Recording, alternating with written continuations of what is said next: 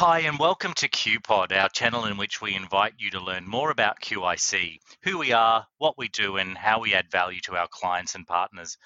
I'm Mark Joshi, the General Manager of Marketing and External Communications, and today we're going to give you access into the inner workings of QIC via a discussion with our General Manager of Strategy and Initiatives, Emma Hansford. This is really a chance for us to lift the veil and share with you how we're positioning ourselves and our clients for success both now and into the future. So welcome to QPod, Emma. Thanks, Mark. Thanks for having me. No, my pleasure. I'd be keen to understand, firstly, Emma, how you were drawn to your strategy role, and can you tell us a little bit about yourself and maybe share with us what attracts you to this kind of work? Oh, sure. I think I'm always interested in the big picture. So I've noticed across my career, some people really like depth, and I very much respect the talent those people have in terms of going deep on a subject matter topic. But I really enjoy breadth. I really enjoy working across multiple areas and trying to see how it fits together. So I was always attracted to strategy because you can sort of put your arms around the whole organization and think about what you're doing to move it forward. I've had a really varied career because I am that sort of person that likes new and interesting and challenging things. So I've worked as a political speechwriter, I've worked in arts management, I've worked in public relations and marketing, I've worked for surfing companies in retail, I've worked for big events management companies, I've worked as a change consultant in a company listed on the stock exchange and have worked the last 12 years for QIC, but in about 6 or 7 different roles across the company. Fantastic. And I guess, that breadth of experience that you talk about really positions you well for the role in strategy. So if we unpack that a bit for our listeners, how do you see your role as GM for strategy and initiatives, and what guidance does this role provide an organisation so it meets its business objectives, do you think? Yeah, sure. I mean, I think that I see my role clearly as an enabler and a collaborator with all of the really smart people that we've got working across QIC.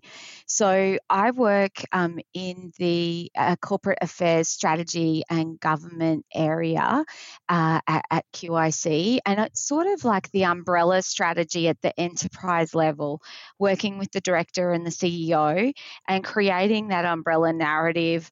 And then I like to think about the handles of the umbrella as being all the different asset classes and capabilities that we're taking to the market. So I'm not deep on those asset classes. They do their own terrific job there, but rather thinking about QIC as a whole and how do we as a company successfully move forward. I think frameworks are really important because we are a big, diverse company, which is what makes it so interesting. But if you can have a really clear strategic framework, that helps people get on the same page quickly and move the conversation forward or debate the outcomes.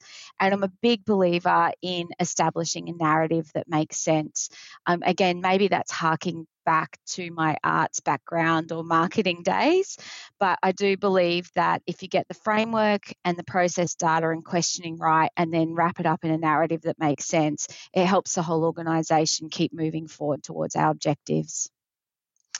And clearly the strategy development and execution part of your role has really taken on an added level of complexity given the current landscape with COVID-19. And I imagine this is a situation that's affecting a number of our clients and businesses generally. What do you think are the lessons that you're learning around how to plan for a 5 or even 50-year plan when really the next 5 months feels pretty uncertain if we think about COVID? Yeah, one of the things that I really like about the strategy area is in some ways you can think about it like a theoretical problem, and find that theoretical framework that helps you make sense of both what we're going through and what the future could look like.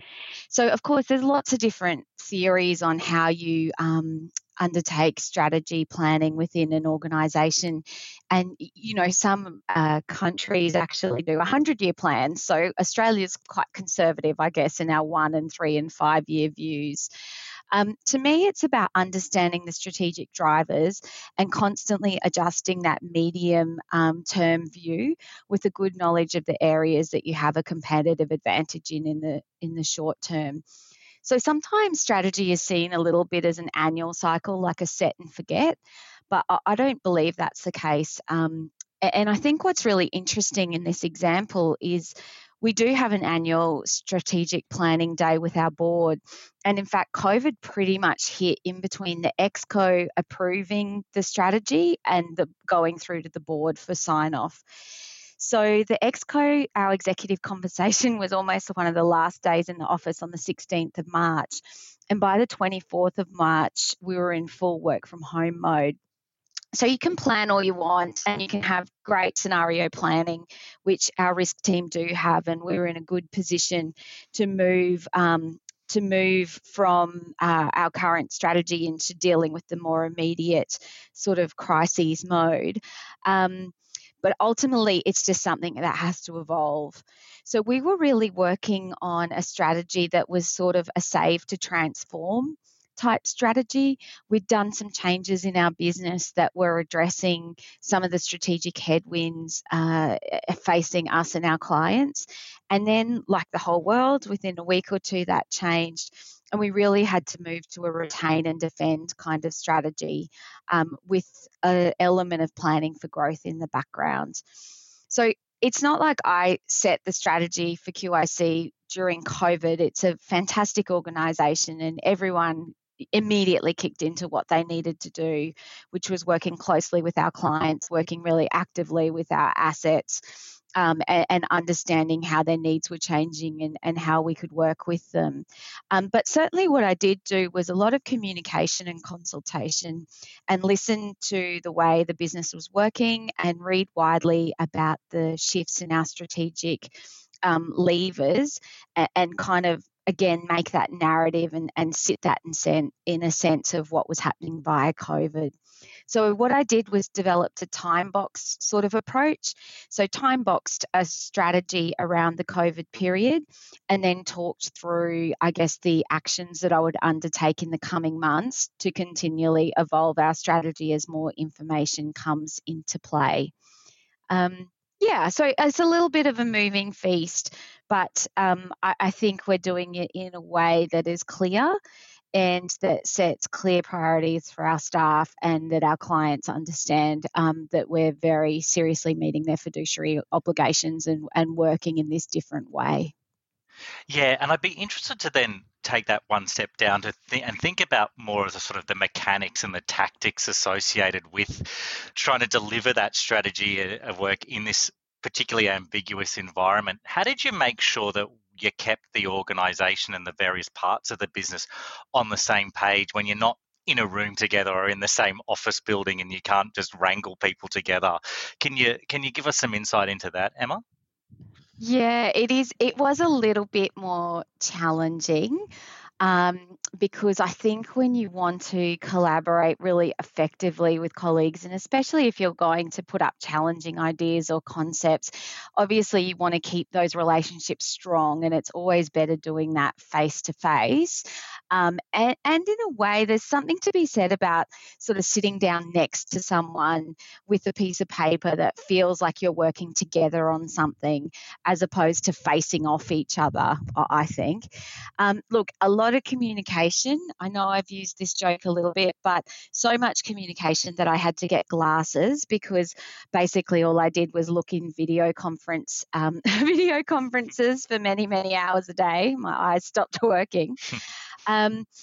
Lots of communication, lots of listening to our clients and bringing that in and understanding the different drivers on the government side of the business and on the third-party capital side of the business. And really saying, well, do the core pillars of the strategy change?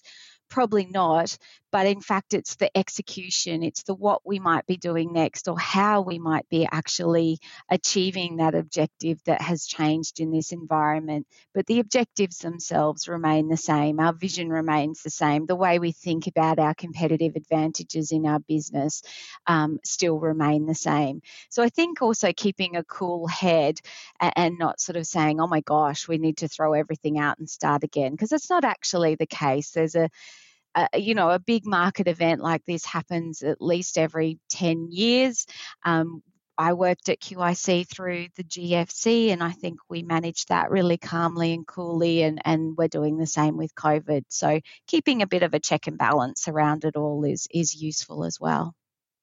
Yeah, and I think you mentioned about people sometimes have shorter memories, and and it's very easy to think, wow, this has never happened before, and it feels like business has been turned up on its head and will never work the same as we did before. But as you said, over a horizon, a longer term horizon, that's potentially not the case. And I guess I wonder what principles that applied before COVID, in your view, still apply post COVID already that you can see. Yeah, I mean, I think we're a very fortunate asset manager in that we manage assets for the long term.